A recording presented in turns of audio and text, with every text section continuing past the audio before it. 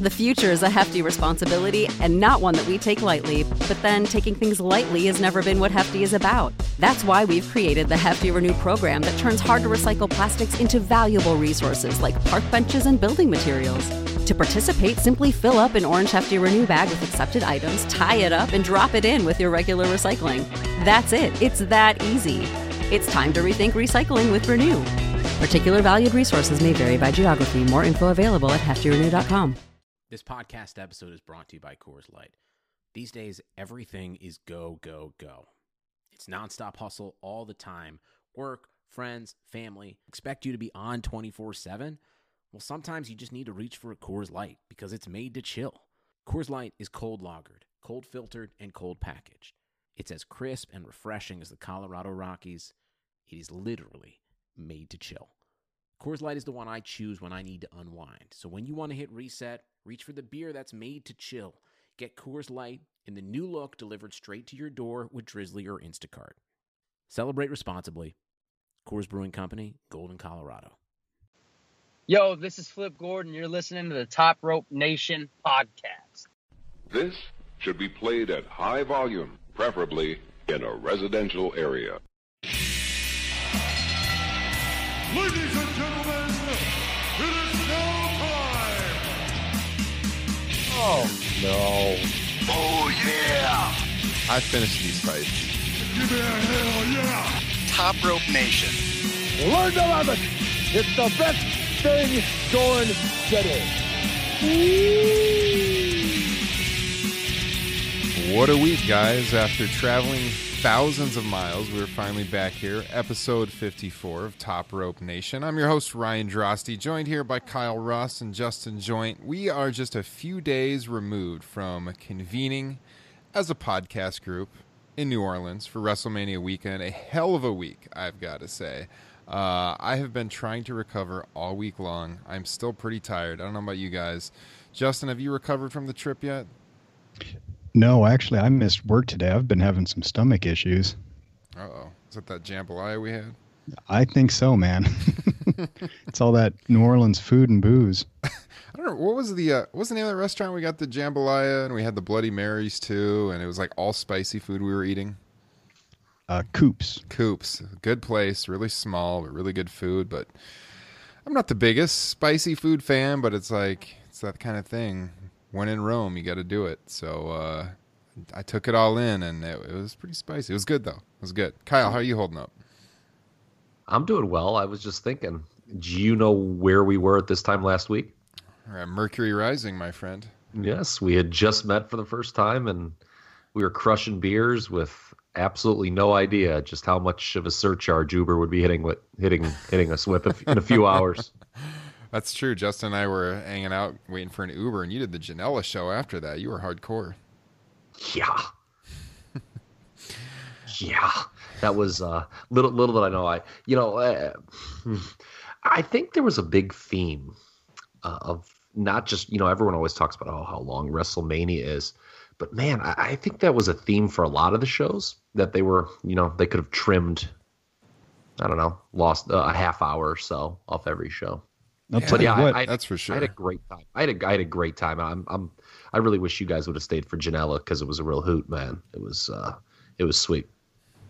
Although the ride back, as I alluded to, was very difficult to get, and it took a long time. But yeah, great show. I think Justin and I thought you were like up all night because as we found out today, our text thread is not sending messages all the time at the proper times, and we got a message from you at like 4 or 5 in the morning, and it was like getting dinner now. We were like, what the hell? Getting dinner now at 4 or 5 in the morning? You're like at the casino getting dinner now or something. I'm guessing that wasn't the actual time you sent that. No.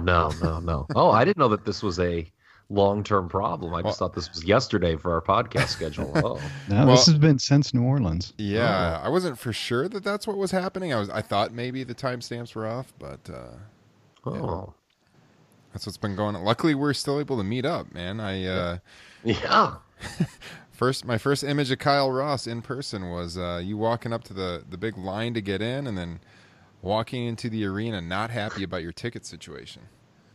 Yeah, wasn't I just yelling frustrated over and over again? I am hot. I am hot right now.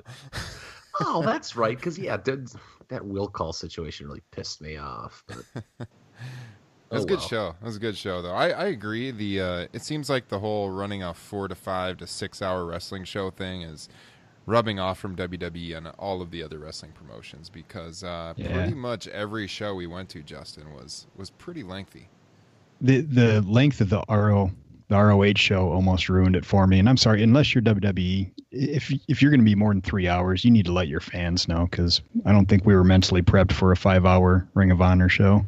No, we were hoping to hit Bourbon Street that night, and we got home and no chance. We were pretty gassed. It was a long night. I think it's time to maybe trim some fat off of the cards here, because we didn't need a 5-hour Ring of Honor show.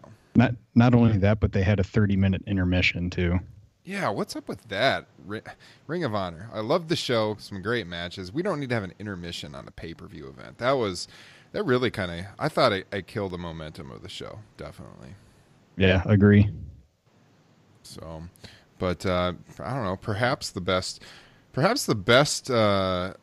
match of the weekend was that ladder match I saw in person. That one at Ring of Honor with the Bucks and Top Rope Nation alum Flip Gordon. Excellent match. Ospreay and Riddle, like Kyle said, is about exactly a week ago right now. Well, a little bit later, but about a week ago.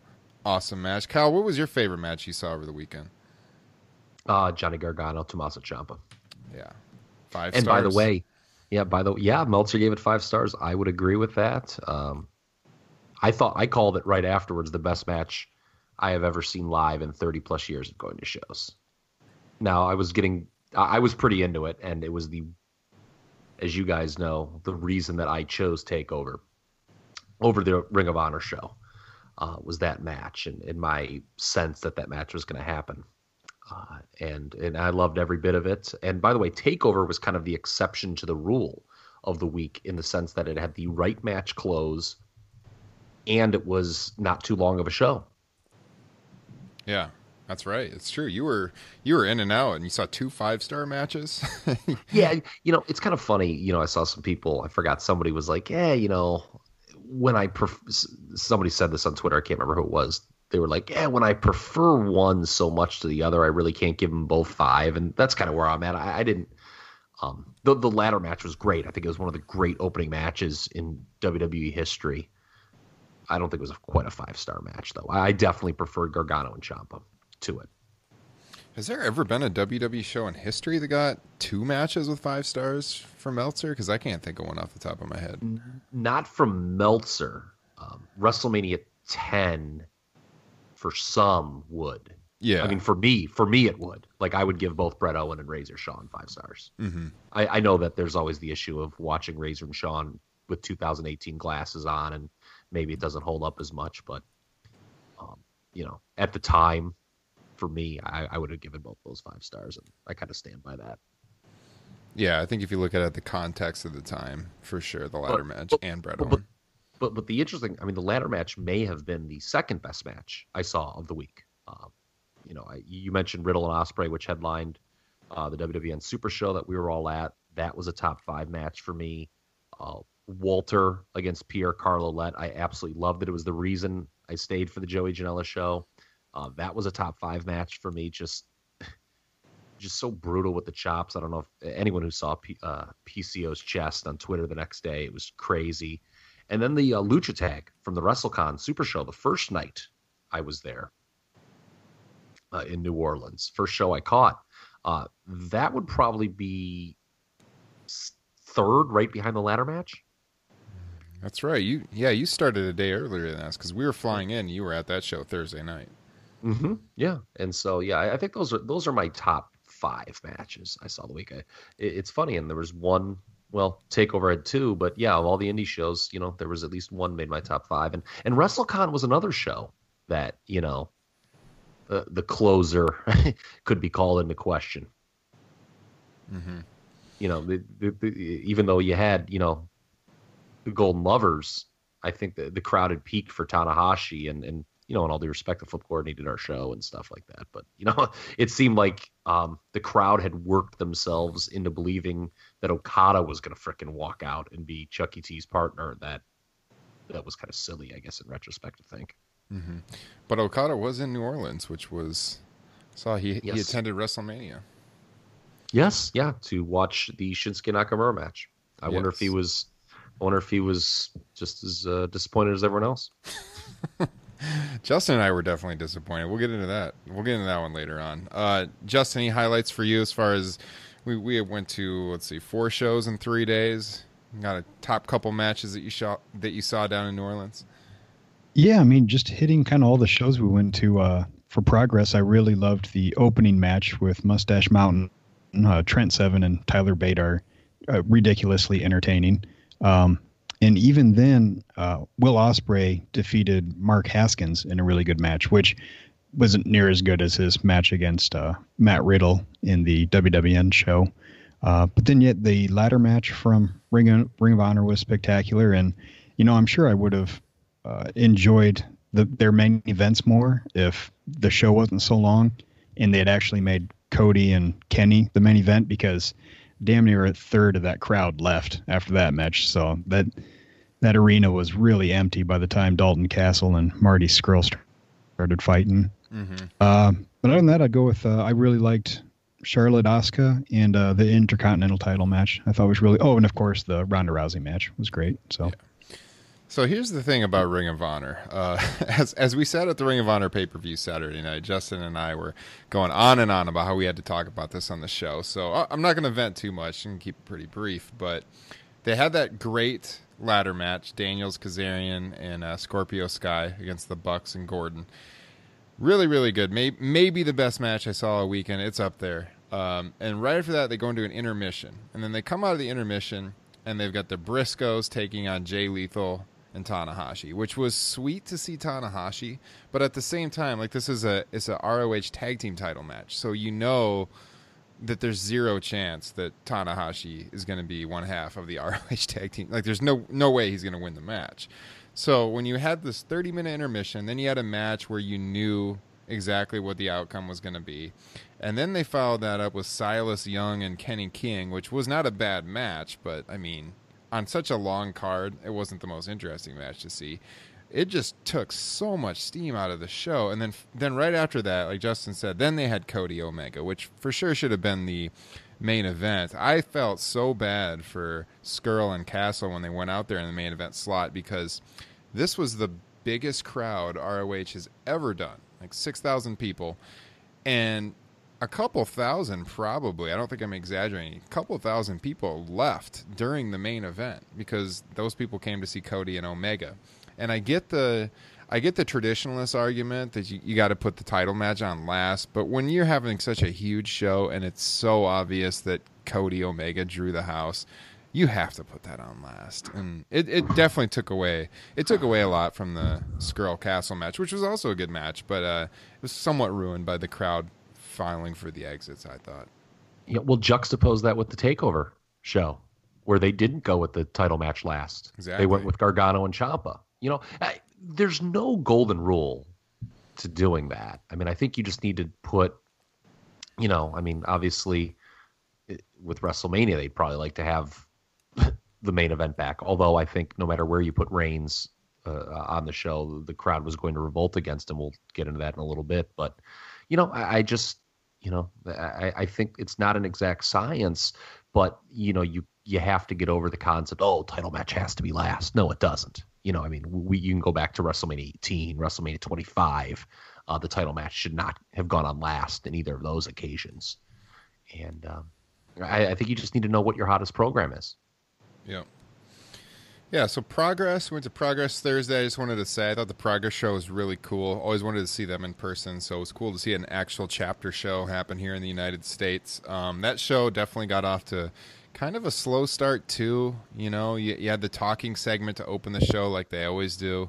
And then we had Mustache Mountain come out with Drake and Gibson, and they went back and forth for at least 5 minutes talking in the ring. But once the show finally started, lots of good action. Loved going to Mercury Rising with both of you guys and not just hanging out. cashing some drinks. Good time. And by the way, big props to the guys from Post Wrestling for not burying us on their podcast, because we were sitting right next to them and being very obnoxious. I'm going to have to check out. Have you checked out their show this week? Yeah, I listened to it specifically to see if they'd bury us. Or these annoying guys next to us. No. Yeah. I didn't even notice them there. You guys mentioned that afterwards, and I'm familiar with what they look like. That's how into the drinks I was, I guess. I did not notice them at all. I was too busy laughing at Kyle's friend yelling "Sawa." I love this sport. I love this sport. Kyle Ross, trademark. Good stuff. Yeah. Good stuff. It got way out of hand during the PCO Walter match at Janelle Spring Break. I mean, I was just like picking up the garbage can and hitting it on the ground, yelling, "I love this sport." So right before we recorded tonight, I went on Twitter to see if anyone had any comments they wanted us to talk about tonight or any questions for us. And one of the questions I got, favorite match of the weekend, which we've already kind of discussed. Someone said, what was the most degenerate thing you saw or did on Bourbon Street? Now that is a good question. Oh man, I'm gonna have to think on that one for a minute. The most degenerate thing you saw on Bourbon Street. Kyle, you might have an entertaining story there. I don't know. I saw Buff Bagwell hanging out, and everyone was taking pictures, and I just wanted to go up to him and be like, "Hey, man, WCW dropped the ball in '98. They should have kept you as a babyface." But I don't think he wanted to hear that, so I didn't do it. But but no, honestly, I was multiple back-to-back times. On what night was it? It was after Mania, so it was Sunday night. Man, I had some guy come up to me, man. "Hey, man, you looking for that white? You looking for that white?" Like, I'm cool. My God. We could not go out. I wish we could have gone out after WrestleMania, but we had to get up at 3:00 in the morning to catch our flight back. So, holy fuck! It was right back to the B&B for us, and I think we got about an hour and a half of sleep max before we flew back to Iowa. So that was quite the night. I know what your guys. It wasn't on Bourbon Street, but I know what your guys' answer should be. What was that? I'm thinking. I don't know. Go ahead. It revolves around you getting home late at your Airbnb. Which night? that would be the night that we bought some cigars on Bourbon Street and went back and sat on our patio. Okay, I know what you're referring to. Our neighbors. Yeah. Yes. We heard some after hours activity from our neighbors who happened to be all women. So that was an interesting night for Justin and I as we sat on the patio. Taking each other to Pound Town, huh? Yes. Oh, God. Another question. How many hurricanes did you have? I got to say, the first night we got there, Justin and I headed out. We went to, was it O'Brien's? Is that the name of the place? Yes, Pat O'Brien's. Pat O'Brien's, which is like supposed to be the place the hurricane was invented. We went in there. I got a hurricane. Probably my favorite drink all weekend. Just to get a hurricane there and walk in the French Quarter for the very first time. That was a hell of a night. So I really enjoyed. Was that Thursday night? Yeah. Yeah. Go ahead. Sorry. I was just gonna say, as a wrestling fan that comes from a town where I don't come across for many wrestling fans, to hit Bourbon Street really late at night on our first night with Ryan. I'm wearing my Valor Club sweatshirt. We just get hurricanes, and I think I had a vodka water, and just walking down the street and just everybody wanting to do the too sweet. If you've never been to WrestleMania, you got to go at least once. It's so much fun, especially if it's in New Orleans. Oh yeah. I was going to say the only hurricane that I got all weekend was when I was sitting with you guys in that one bar, and Corey Graves walks by, takes one look in the bar, and goes, "Yeah, I'm not going in here." 501 Bourbon Street, wasn't that the name of the bar? Yeah. Yeah. It was a good spot. 801 Royal. Or 801 Royal, yeah. Yeah. And then my Uber app didn't work. That's right. You were kind of wandering around looking for a ride home. Yeah. My buddy had to come get me. He's like, "I would never do this again for you." Oh, you had a car? My buddy drove. Yeah, my buddy drove from Florida. Oh, I didn't even know that. Okay. Yeah, we had a car for like one afternoon. Our buddy Derek from the Oversell podcast, his cousin drove us to a brewery on the other side of New Orleans. Partake in some crawfish. It was a good time. Had some beers. Hadn't had crawfish before, so really getting the whole New Orleans experience that day. And that was before Ring of Honor, or not before Ring of Honor. That was before Mercury Rising. That was on Friday, so that was right before we saw you, Kyle. Yeah. So, should we get into WrestleMania and the direction WWE is going to be heading? Or you guys have any closing thoughts on our meetup and our trip last weekend? Yeah, got to do it again, man. Oh yeah, absolutely. That's all I got to say. That was a good time. We're gonna have to work out something maybe here in the Midwest, because I am not going to, unless they pull out some match I just have to see live. I think there's very little chance I'm going to New York for WrestleMania next year. That's what I told the guys in my group and stuff. So I was like, yeah, I'm probably not going to do it. But who knows? I'm weak-minded. I can easily, my arm can be twisted easily. Well, all I know is we cannot wait 2 years until we hang out again. So hopefully we can set up something before. Agreed. Then. So WrestleMania, we're not going to recap the whole card or anything like that, because every podcast under the sun has done that by now. But I think there's a lot to talk about as far as direction in the next couple of weeks, and if not months. Got a lot of interesting things going on here with Rusev lately. This greatest Royal Rumble show happening in Saudi Arabia here in 2 weeks from tonight, actually, as we record this. Should we go to that? You want to go there? Yeah, let's go right with it. No, I meant, like, do you guys want to meet up inUdi Arabia? Like, maybe that'll be our next meetup. God, no. Especially as the news and what's going on in that part of the world right now. I don't think so. That's a good point. That's a good point. Probably not. Is that show in trouble? Are they going to have to move it to the LA Sports Arena now? Okay, let's just talk about Rusev, because speaking of, being in New Orleans, that Rusev Day shirt is probably the most popular shirt in the company right now, if New Orleans is any indication. Everywhere I went, I saw that shirt. The Rusev Day chants they were the night we got there, and the first night we went on Bourbon Street. Rusev Day chants on Bourbon Street. Rusev Day chants in the Superdome on the very narrow, I must add, concourse of the Superdome. How in the hell are they doing nothing with this guy? I tweeted about this the other day. What a blown opportunity. And he was supposed to be wrestling The Undertaker in the casket match in 2 weeks in Saudi Arabia. And that match has now been changed. That seems dicey. I don't know what's going on there, but I don't think it's good for Rusev.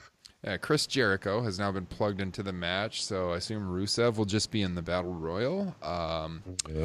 If he makes the trip.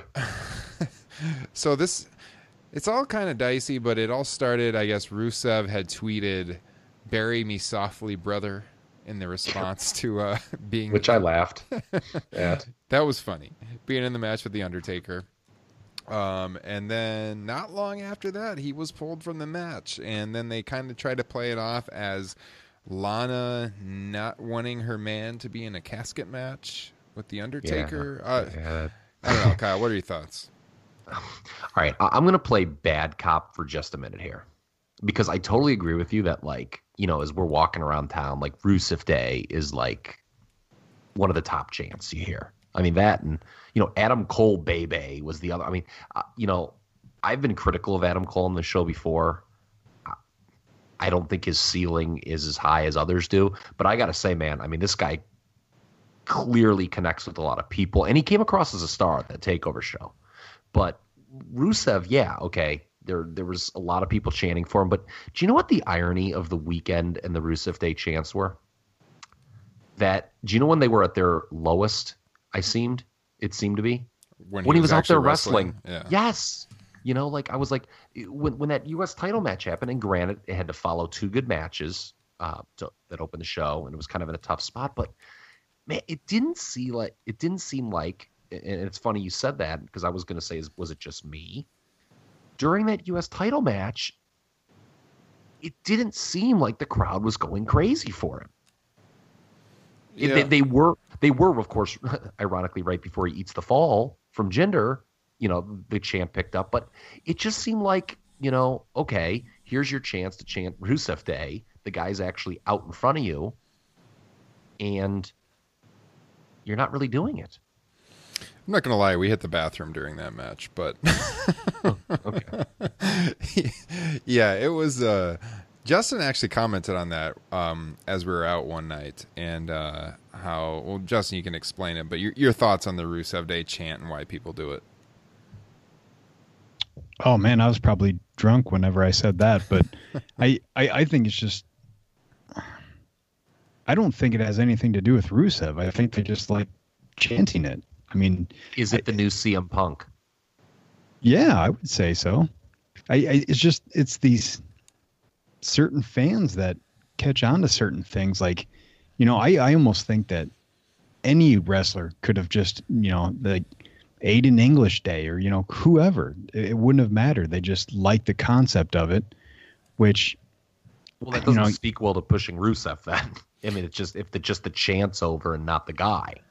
I think that's what it is, though. I don't think WWE thinks he's over. And if what you said is correct, that the U.S. title match is one of the few matches I haven't gone back and rewatched yet, for obvious reasons, because I don't like Randy Orton. But if they didn't even chant that they should have been chanting that the entire fucking match. Yeah, I mean, there was Rusev Day chants, but it was not like this overwhelming thing that, you just couldn't ignore. I was kind of like, I was looking, I was like, oh, wow, people aren't that into Rusev now. It's like, here he is, and it's very clear the promotion doesn't either understand it or doesn't like it. But or Rusev's on his way out and they don't want to promote it. Yeah, I don't know what it is. I mean, I'm not. Here's the thing, okay, but let me switch hats here. If you're WWE, there's no harm in running with something like this. There's no harm whatsoever in giving the guy the U.S. title and if it doesn't work, like if you give the crowd what they want and it kind of just plateaus and it really doesn't go anywhere and he isn't super over, well, who cares? Just take the title off him. I mean, how many times do we see, these secondary titles, kind of have, a meaningless holder for just a bit of time, and it doesn't change anything. Like, there's no harm in giving, like, to me, it's easy. Like, if I was on WWE Creative, I'd be like, let's just make things easy on us. Let's give Rusev a run, and if it doesn't work, who cares? Like, I'm not here saying on this podcast, Rusev would be the greatest fucking U.S. champion of all time, and you would just like, start just drawing all money, and it would just be so awesome. I'm not saying that. I'm just saying that the guy's over. He was the most over guy. Like, even if the chants were kind of weak, to me, he's still the most over guy in the match. Well, and that's exactly it. And I think that's something we're going to get to later with a certain other wrestler is WWE's tendency to refuse to ride a wave and then to try and just arbitrarily create one. Mm-hmm. Yeah. No, I get what you guys are saying as far as the chant goes, and we talked about that when we were down there. Like, the chant's over maybe more than the guy. But at the same time, there is interest in him, and I don't think people are spending $25 on a t-shirt if they're not at least interested in the guy. That's true. And remember, there was actually debate at one point, as crazy as it may seem, 6 years removed now, where people were wondering, is Daniel Bryan over, or is it just the yes chants, or do people just like chanting yes? Mm-hmm. And it turns out, obviously, there's a genuine connection. Daniel Bryan's very over, but you don't know unless you try.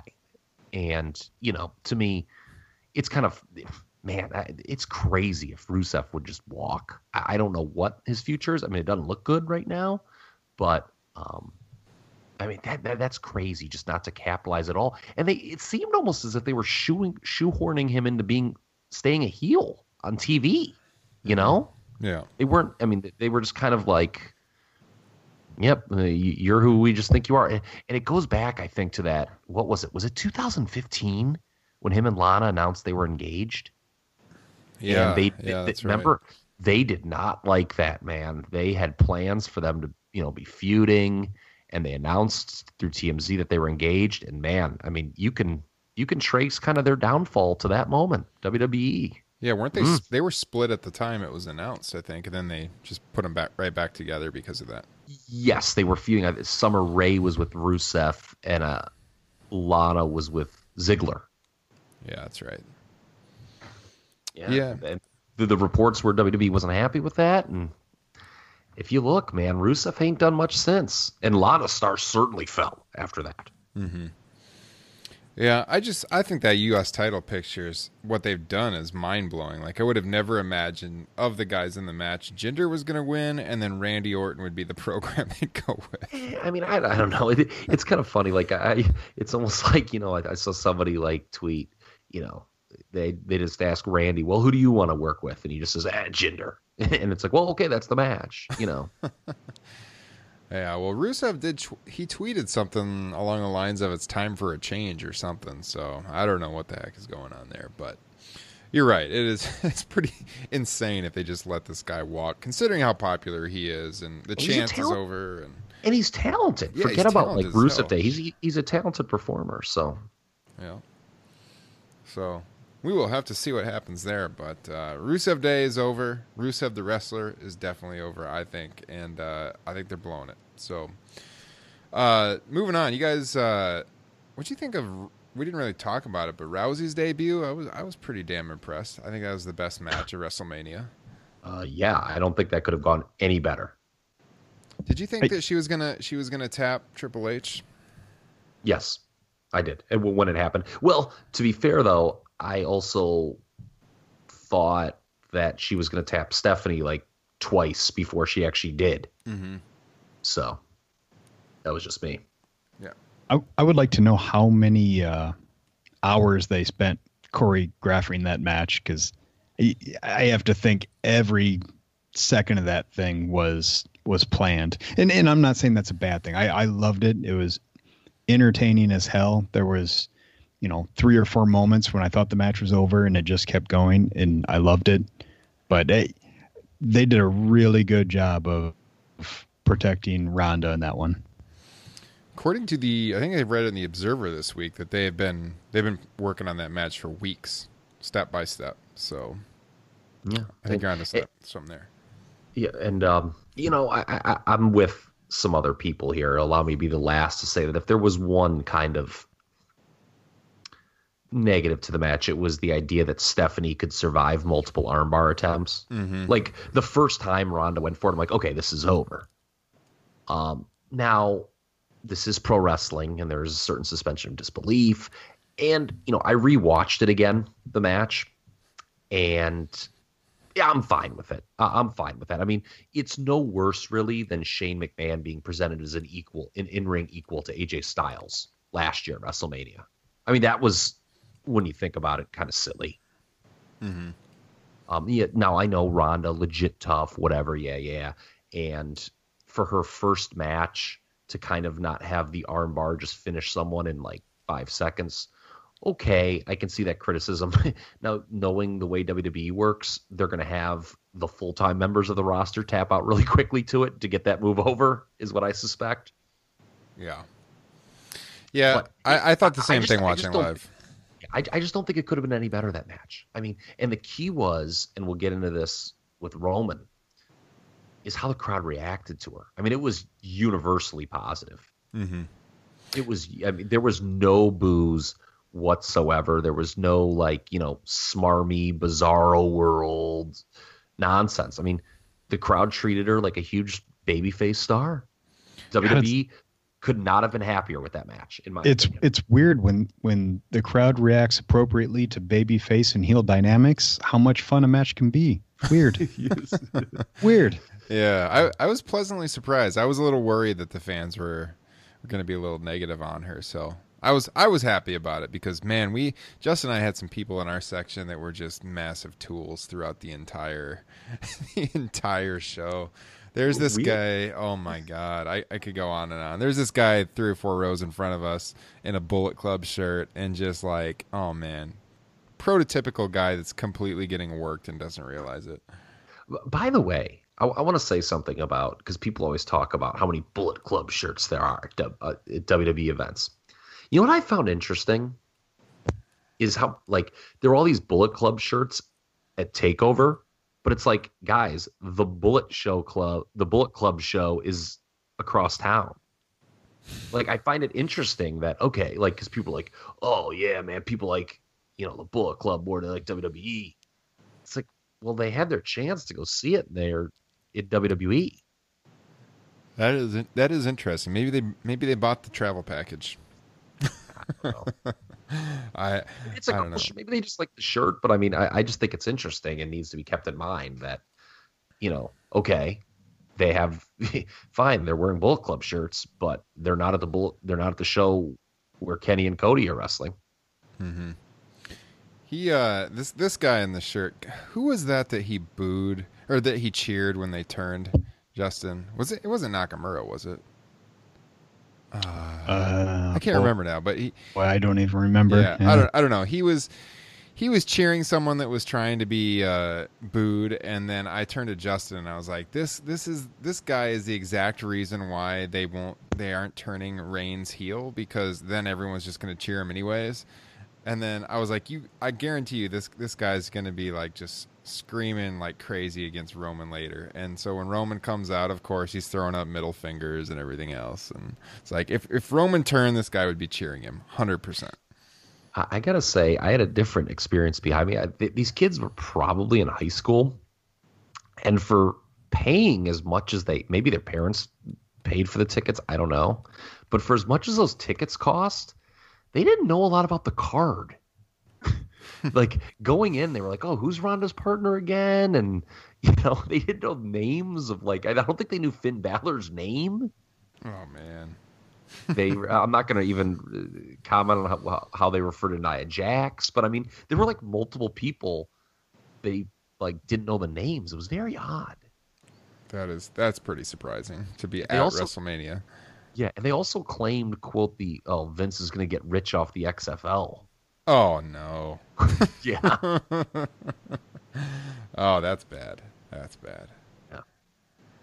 All right, let's just maybe we just take this right into the Roman thing, because I was mind blown that he didn't win the title just like everybody else. And I gotta think, looking at what they're doing here, they're holding it off, and I think there's a pretty good chance he's going to win the title overseas at Greatest Royal Rumble. Nobody seems to know if Brock is there long term, short term. If he re-signed for one match, it's kind of up in the air right now. We know he re-signed for some period of time to keep working, and just the idea of Roman coming up short yet again. Has his time passed? Is there no hope at all now for Roman Reigns to be what they want him to be, Kyle?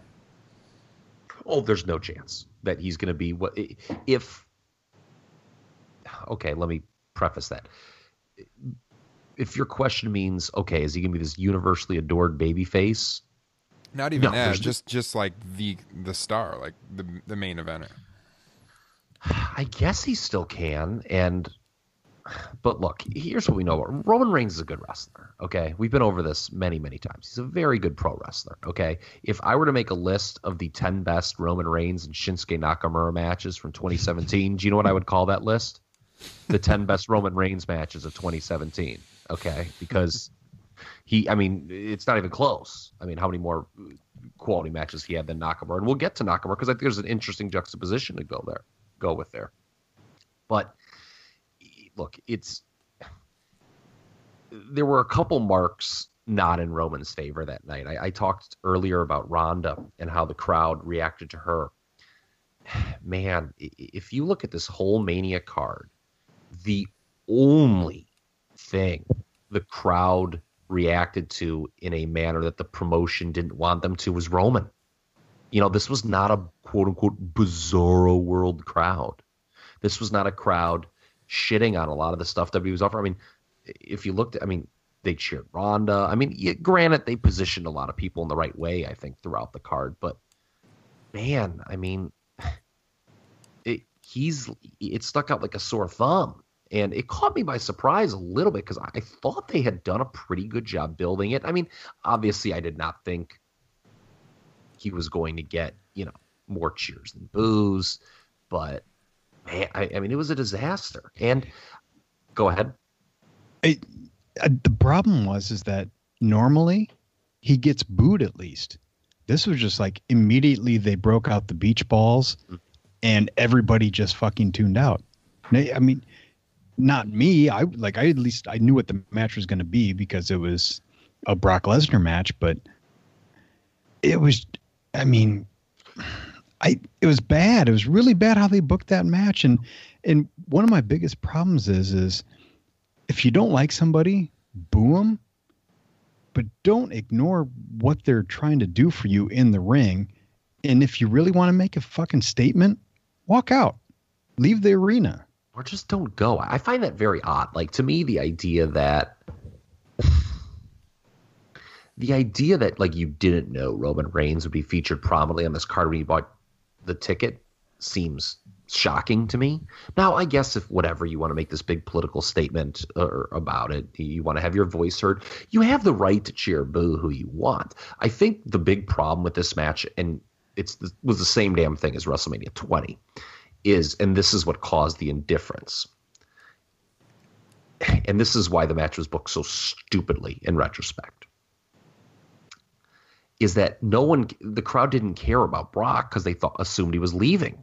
So it was a guy that almost everyone didn't want to win the title against a guy that nobody cared about. And that's just a bad dynamic. And if you look at the way the match was, I mean, no one benefited from this whatsoever. They've been building up this whole thing with Roman kicking out of the F5. And it was met with like crickets. Like when that happened, I was like, oh, fuck, this is a disaster. But then you proceed to have Roman kick out of the F5 like 5 or 6 times. And I don't know what value that does, really. Because, Brock didn't come out of this thing looking good either. And, in Vince's head, I guess he was like, well, all right, I guess it's not going to work in front of this crowd, so I'll give him Brock kicking Roman's ass. Well, he outsmarted himself because everyone in the crowd just assumed Brock was going to lose, and no one enjoyed the match. I mean, it was a failure on multiple levels in a way that few main events have failed before in the history of wrestling. Well, we can blame Michael Hayes for the layout of the match because apparently he was the agent that put it together. But he didn't even know the finish, apparently. Keep in mind. I mean, this is Vince. This is on Vince. And I want to go back to Roman because there is another thing. I was talking, my buddy next to me, he doesn't like Roman Reigns at all either and was like gleeful that this happened to him. And he did, I kind of thought he was an asshole and we got into an argument. Quite frankly, I just wanted to argue with him outside the Superdome. No, I didn't even want to go to Bourbon Street. I just want to argue with this guy about the state of WWE. But he does make a good point about Roman, and this is another mark against him. So obviously everyone compares Roman to John Cena in terms of the split reactions. But this seems different with John. With John, it kind of morphed into something almost maybe playful where it was just like this, just dueling chants. It was kind of fun to be a part of that. And by the way, John Cena is hugely popular with a large percentage of the audience. I don't know if Roman is really, and John Cena, whether you like him or not, is a babyface character, right? Hustle, loyalty, respect. That's a babyface character. Whether you think he's corny, you just don't like the character, it's a babyface character. Is Roman a babyface character? Or is he just a babyface because they tell us he's a babyface? Like, my buddy's point is, like, he just kind of comes out like an entitled asshole. And if you watch it, he kind of does. That's exactly it. He has been done no favors by their booking. For one, if you're trying to get, like, the Smarks to like him, don't have him call Brock Lesnar Vince McMahon's boy. Because everybody thinks that he is Vince McMahon's boy. And then when you come out on Raw, don't complain about getting another title shot, Yeah, that promo was so bad. And then they have – and see, that's the thing. Like, people think, like, he's being pushed down our throats or whatever. I have never seen an alleged ascendant babyface booked so poorly. or lose in big spots so much. Yeah, I mean, it's Lex Luger all over again, right? I mean, they would get Lex, the old story in WCW, they get Lex hot, he would wrestle Flair, and then he'd lose. And it'd be like, okay, well, what now? And eventually it just kind of killed Lex. I mean, Lex did win the title when Flair left, but by that point he kind of stopped trying. Yeah. No, and that promo, I just wanted to mention because I thought about it, that promo Justin mentioned. That's another, like, how can you? They basically had him doing like Bret Hart in 1997, like whining, and then you have Samoa Joe return, which is going to get a pop, and he eviscerates him, pointing out what a freaking loser Reigns is. Like, how do you think like this is getting Roman Reigns over as a babyface? And yeah, okay, we can talk about how the guy kind of comes across as a prick. We can talk about, maybe he's not as popular as John Cena, whatever. But he's not booked well at all. And Vince's obsession with, the coronation. Oh, I'm going to do it at this moment in time, and the flowers will bloom, and all will be right with the WWE Universe. Man, just shit or get off the pot. I mean, this should have happened years ago. Yeah. Forget about Saudi Arabia. Forget about New Orleans. It should have happened years ago. It's like Sting. I referenced this before on the show. WCW thought, we're going to have Sting beat Ric Flair. We're going to be competing with Vince again. Well, not really. You waited too long. And now part of it was Sting got hurt. And it wasn't all their fault, but they still even waited too long, I thought, before that. You made a good point with the promo being like Bret in 97 because... when Joe came out and just completely destroyed him on the mic Monday night, it was just like when Bret would be out there whining, doing the heel character, and then Steve Austin would come out and tell him why he was such a loser. That's like exactly like Samoa Joe is exactly like Steve Austin in that scenario. And yeah, I don't see how that does him any favors. You're right. He's been booked terrible ever since this run began. The scripting of his promos 3 years ago was terrible. He was put into awkward situations like winning the Rumble when everyone wanted to see Daniel Bryan win the Rumble. And again, that's not on Roman Reigns. No, that's on the promotion, because like for the promotion not to see that is insane. Like Daniel Bryan, it's one thing when the crowd just like wants a guy to win. Okay. It's another thing when that guy, Daniel Bryan, has a legitimate story, and it's a good story to be told, how he's coming back to win a title he never lost. Yeah. And the crowd has every reason in the world to cheer for Daniel Bryan going into that match. Mm-hmm. And then you eliminate him early to just piss everyone off. Yeah, it definitely shows a complete lack of understanding of the crowd the way Roman Reigns has been positioned. He has definitely been handicapped by the promotion more than anything, and that's why I posed the question, like, does he even have a chance to be a consistent main eventer that really takes off, whether it's a heel or a face? Because I just think the way they've continued to delay this so-called coronation that McMahon wants has just done him so much harm that I almost feel like the time is completely past. Like there is no hope whatsoever. They need to move on to somebody else. I think if they do an actual heel turn, do like a Roman Empire actual group, there's still hope for him, because then the crowd's going to get back into it and turn him babyface 2 years from now. Because he is an excellent ring performer. He has great matches. I almost wonder if it's too late for the heel turn. I almost wonder if they've blown it on that. No, it's never too. Okay, I mean, it'll have to, but they're going to have to be careful how they do it so that, I mean, okay, yes, eventually you can turn him heel with the thought, okay, he'll get over, the crowd will respect him more, he can become a babyface. But you don't want the people just basically cheering out of fantasy booking. Like, oh yeah, he's a heel, we won. And then you lose the heat. You have to be careful. It's really interesting, by the way, talk about a guy who turned heel, Shinsuke Nakamura at WrestleMania, right? It's funny, nobody really wants to juxtapose those two guys, whether it's the promotion or people who like Nak and don't like Roman. Because, okay, take a look at Nakamura. Let's just be honest here. He wasn't getting over as a babyface. He had one, and the decision obviously had been made before this match to do it. But, that match certainly wasn't helping him get over as a babyface. in New Orleans. And so they take a look at a guy who they thought, okay, this is a baby. Maybe we can build a brand around Shinsuke Nakamura as a babyface. Well, there was absolutely zero evidence of that in 2017. And so what did they do? They turned him heel.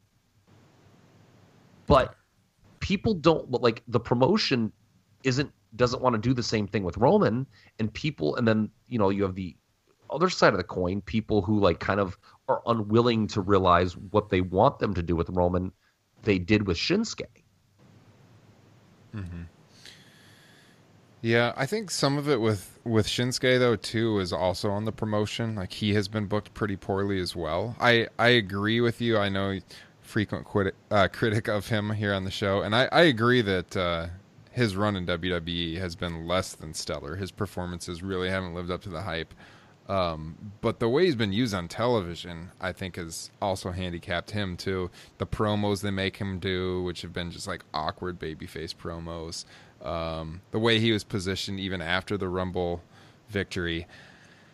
I don't know. I think there's a lot of things wrong with what they've done with Nakamura. And maybe the willingness to turn him heel versus Reigns has something to do with Nakamura is simply just not in their long-term plans. You know, he's not going to be around that long. He's a lot older. Whereas Reigns, they see him as like the future for a decade, and I think that's kind of why they've been hesitant. They really want to push this babyface Reigns thing. Oh, yeah. I mean, it boils down to one guy's a Vince pet project, the other one isn't. And I also got to say this. I think I like Shinsuke Nakamura as a heel. Oh, yeah. Yeah, I think he'll be a great heel.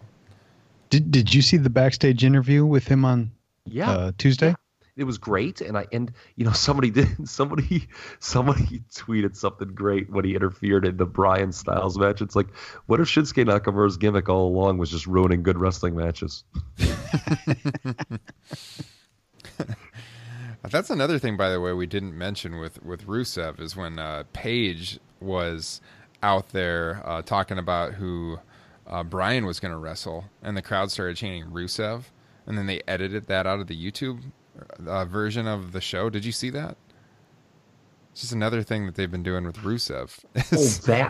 That's when they did it. Okay, I saw the headline. I didn't click on it. Yeah, so they posted a clip of that segment on their YouTube page, and they edited the crowd reaction for the crowd to be cheering for AJ, when in fact they were actually cheering for Rusev.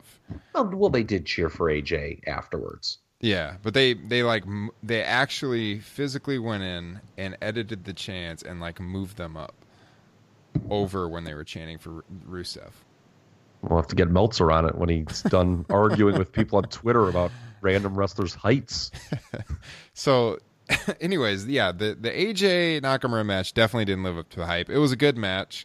But I don't think it was. I think it was a good match, but nothing special. Like it was like a good television match. It wasn't like a great pay-per-view match. It wasn't a bad match. No, I agree with Ryan. In the moment in the arena, which is also another thing, is that was the first time I've watched a wrestling match in that big of an arena. That's a huge adjustment, especially for a fan. Yeah. And sitting in an arena for 7 hours, you're going to lose some steam. And that match was built for that arena to lose steam during it. But I recently rewatched it. It's not that bad of a match. It's just the expectations of it being a New Japan match or comparable to their Wrestle Kingdom match. It was never gonna ever live up to the expectations. It didn't get enough time. We said that at the show. I don't know about that. It got 20 minutes, man. It got 20 minutes. It needed 30 minutes plus. Here's the deal. No, it didn't. Oh yes. On a 7-hour show, you're giving that match 30 minutes. Here's the deal. Nuts. Here's the deal. Well, then, if they're not going to get more time, Kyle, they should have hit the accelerator earlier in the match. Yes. And they knew they weren't getting 30 minutes. But here's the thing, though. So when he gets pinned after the Styles Clash, me and Justin looked at each other like we thought that's when the match was going to finally kick into high gear. I mean, how many people have kicked out of the Styles Clash since AJ's been in WWE? And he gets pinned at WrestleMania right away from a Styles Clash. One Styles Clash. That was mind-blowing to me. I thought, all right, he's going to kick out, and then this is when they're going to put it into high gear. And the match never really got to that level. And that's That's kind of how Nakamura's whole WWE run has been. His matches haven't lived up to the hype. I know. That's what I've been saying. Who's that on? Yeah, that Sami Zayn match in NXT is like the one match that's really blown people away. The first one, and since that, he hasn't had a match that good since. Oh, not even close. I mean, I liked both Bobby Roode matches at the 2 takeovers, but no, he has not had a great main roster match yet. And I mean, come on, man. I mean, if it was somebody else, if it was Randy Orton, we'd be piling all on the performer. And I'm just saying that, like, you know, maybe now that he's heel, he can work different and it can translate into better matches. But at some point, we just got to look at the performer and say, what are you doing, man? Mm-hmm.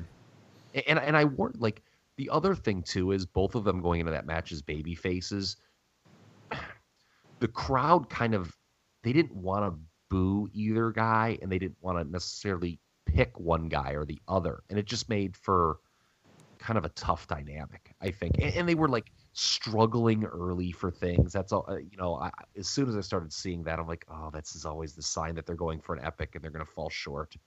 And that's what happened. Yeah, that's a good point. The first half of that WrestleMania, I mean, we'd all gone in talking about, holy shit, this could be the greatest WrestleMania ever. And then through the first half of that WrestleMania, it's like, holy shit, this could be the greatest WrestleMania ever. And then it just fucking nosedived. I thought the show probably peaked with Daniel Bryan's entrance. Like, when Daniel Bryan came down, I was like, dude, I was just like, this show is just unbelievable. It's delivering on all cylinders. Like, even with a couple of the first, we haven't even talked about the booking of the SmackDown women's division yet, which I think has not been good, quite frankly. Even with, you know, anyone who listened to our show last week, it's very clear that I do not have a voice in the New York booking office because I was wrong about everything. But, like, even with some of the questionable booking, I was like, this show's hitting a home run. But, you know, once they did that thing where they took Bryan out and Shane McMahon had to work that long heat segment, I don't think the show ever recovered. Mm-hmm. Yeah, and 100% agree. Shane sucked in that match, and whether he's hurt or whatever, God bless him. But, you know, that match was hurt by the Ronda tag going first. Yeah. Because we had already seen a big-time hot tag on the card built to, you know, and they were kind of going for the same thing where, okay, Shane would sell forever. He would make the big tag. Bryan would come in, do all his spots, and the crowd would go crazy.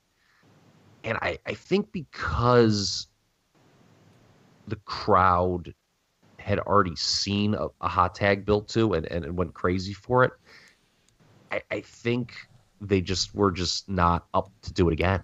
Mm-hmm.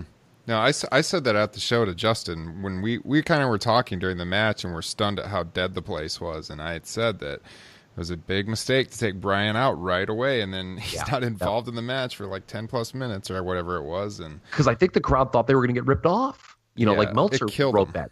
Yeah. But, you know, that match was good. I mean, you know, there were other things I could complain. I mean, Daniel Bryan comes back. He looks really strong. I mean, whatever, that was good. But, I think his entrance was the peak of the show. I mean, Cena Undertaker, the crowd was rolling. And I got to say this. So earlier I heard you reference the narrow corridors of the Mercedes-Benz Superdome. So I'm walking around the concession area and Cena's music hits. I have never been a part of anything like this in my life. I mean, it was a full-on stampede. Parents picking up their children and running. I saw two grown men run into each other. People trying to peek through the curtains. I mean, I'm trying to get like held back to my seat.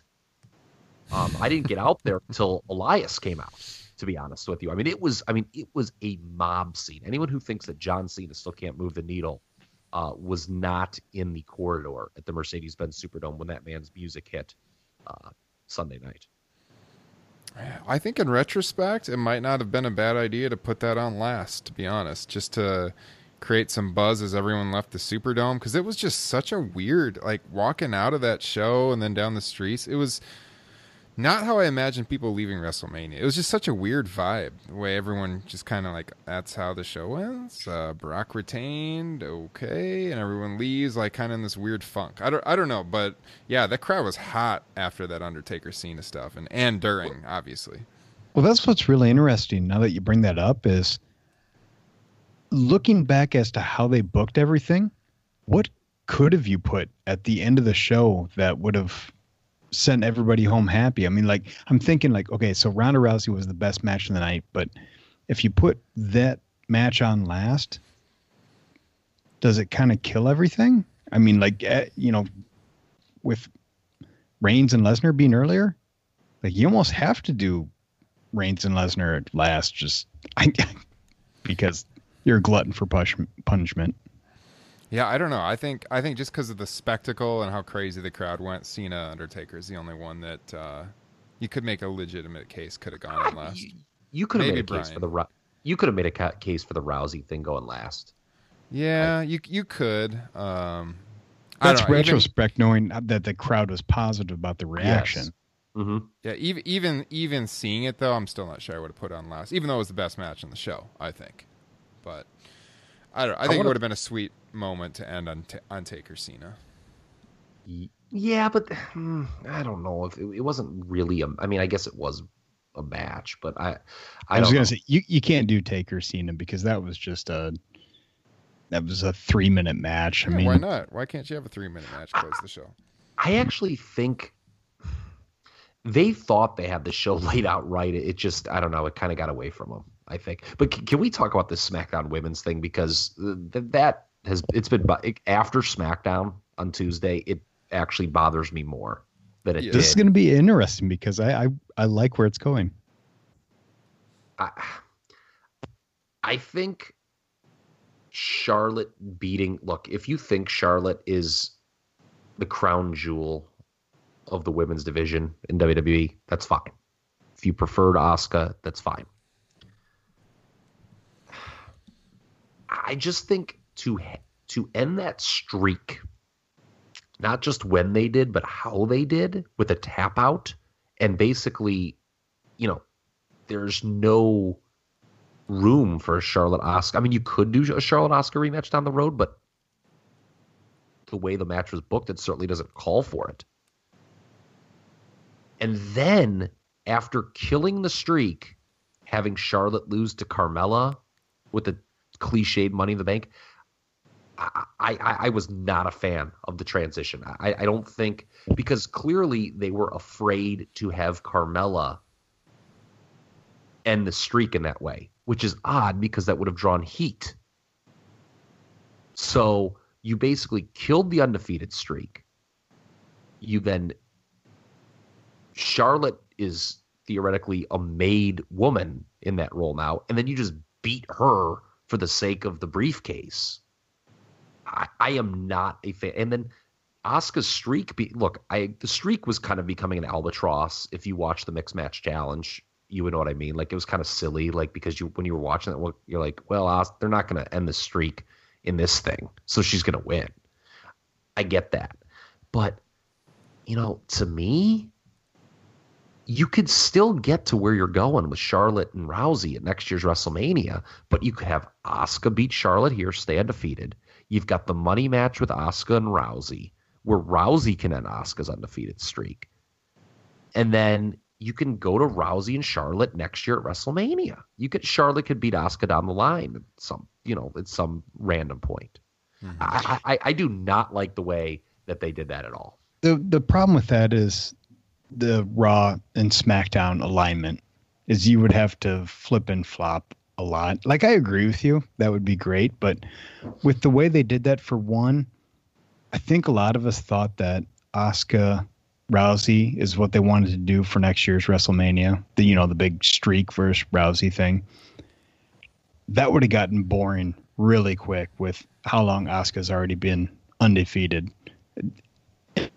And to have it happen as a surprise and as an actual surprise and not a deliberate choreographed surprise was a lot of fun. I was shocked. I looked at Ryan. I was like, holy shit. Did we just see that? And Charlotte Flair is she's a bigger star than Asuka, plain and simple.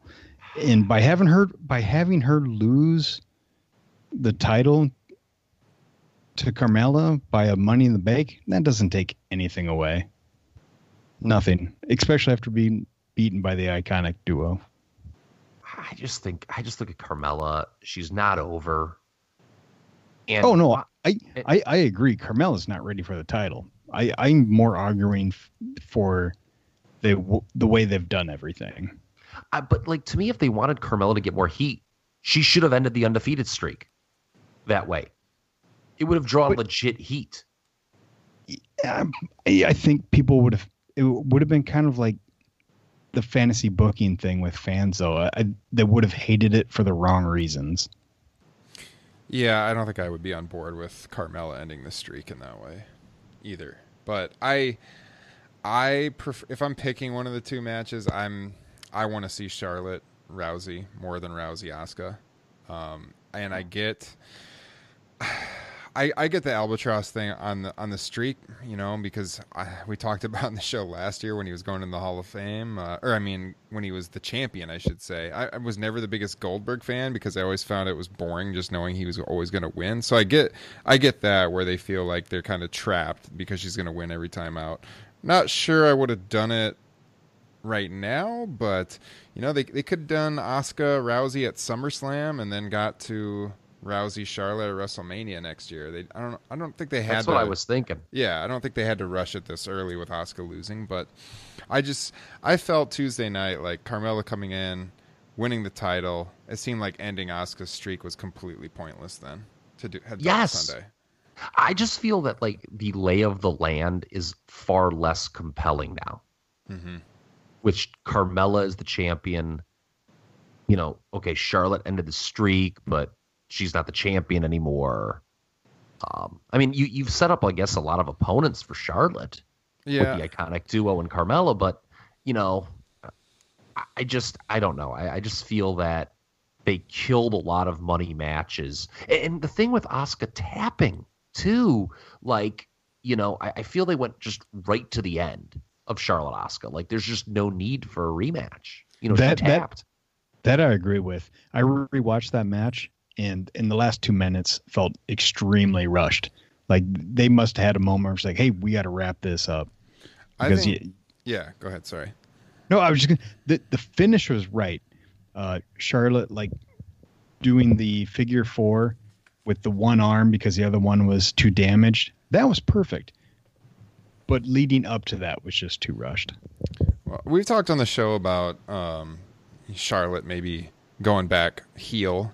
I think they could parlay this into a Charlotte heel turn, and I could see them having Asuka win the title from Carmella like pretty quickly, and then have a deal where it's almost like Owen back in '94. So Charlotte is pissed because she's like, I just beat you. Why do you have the title kind of thing? Like she got screwed out of the title with the cash in, and then Charlotte's chasing the champion that she had just beat. And they could kind of make that into kind of a heel turn. I don't know. I could see them doing something like that. But yeah. Well, it'll be interesting to see, a year later, is the bloom off the rose with Ronda. It doesn't seem, my God, she was, the next night on Raw, the people were willing to go to the end of the earth for this woman. So, if you would have told me, 6 months ago, Ronda Rousey going into WrestleMania 35, what's she going to be? I probably would have said there's a good chance she's going to be a heel, but maybe no. Maybe you do turn Charlotte Flair into heel, and she's a heel for Rousey. Yeah, I don't know, though. I could see, the reports are that Charlotte and Rousey could headline WrestleMania 35. I could see it happening, especially if Rousey keeps up what she's doing and stays this popular with the crowd. It's not a stretch to imagine that happening. They're certainly not going to be wrestling in Saudi Arabia, that's for sure. No, they're not. No. How do you guys feel about that, by the way? Maybe we can close on this. WWE, who likes to push themselves, is like on the, they're at the front of the women's sports movement. So even though they're not, right? Like they were kind of behind other sports. And then they run a show in Saudi Arabia with such a terrible record on women's rights. You guys think they should be running this show? Is it just about dollars? Or is it? Yes. Obviously it is just about dollars, but should they be doing it? based on the push on the women's revolution that they do and everything. I mean, isn't it kind of a bad look for the company to be running Saudi Arabia with no women on the show? It's definitely about money, but it could be a catalyst for more. I mean, just recently, I don't remember where it was, but they had the match with Sasha Banks and Alexa Bliss, where granted they had to be in like completely covered up, but it's like sometimes you just have to realize what you're dealing with and realize that it might just have to be baby steps to get to where you want it to be. Yeah. In the future, if they want more of this kind of great contact, they're going to have to be more accepting of things they're not so much of accepting right now. WWE or Saudi Arabia? Saudi Arabia. Okay. Like if they want WWE to return? Both. Yeah. Both. Yeah, I mean, I just look like the women don't have to be on every card. Like no one has to be on every card. Is it out of nowhere? Yeah, is it hypocritical? Yes, it's absolutely hypocritical. Is it something where I'm going to slam my foot to the ground? Probably not, and maybe that's shame on me. Yeah, I mean, but how many shows has it been since they had 0 women's matches on the card? Like every house show has a women's match on the card. Oh yeah, I mean, this is the first. I mean, since Stephanie McMahon invented women's wrestling, that summer, this is probably the first time. Yeah. I guess I know there's a big segment of the crowd that is thinking they shouldn't have ran the show at all. They could draw a big crowd in Europe, where they could have women on the card. Yeah, but ain't nobody paying them $10 million like them Saudis are. Yeah, but I don't know. What would you do for $10 million? Sometimes it's not all about the money. I mean, come on. I've heard it all now. This is a company that makes a ton of money. If you really want to be seen as someone supporting women's rights, my God, I don't know. It's just a bad look all around, I think. But is it like, how would you promote change then in Saudi Arabia? I wouldn't have the show there at all. I don't think WWE is going to change anything in Saudi Arabia. My God. Yeah, I mean, let me tell you something. I seen them front lines, man. It's going to take a lot more than Vince McMahon to change that line of thinking. Ooh wee. It's I don't think the wrestling promotion is going to do much to change things. Unfortunately, I had some friends that lived in Bahrain and traveled over there, and they did not have good things to say. So. Yeah, I don't know. I think there's a long time before change happens, unfortunately, there, and I don't think Vince McMahon is going to be able to make that happen. But who knows? He's got the insider line to the president of the United States these days. Hey, are we dead? You got Roman Reigns over. All right, guys. Well, I think we're going to wrap this edition up. It's been a long week. I got to get some sleep this weekend. I know we were kind of late getting to the program this week, but we'll be back with you probably Thursday next week. So you can check out the show then. Check out the archives, topropenation.com, iTunes, Stitcher, everywhere podcasts are found. We'll check you guys out next week.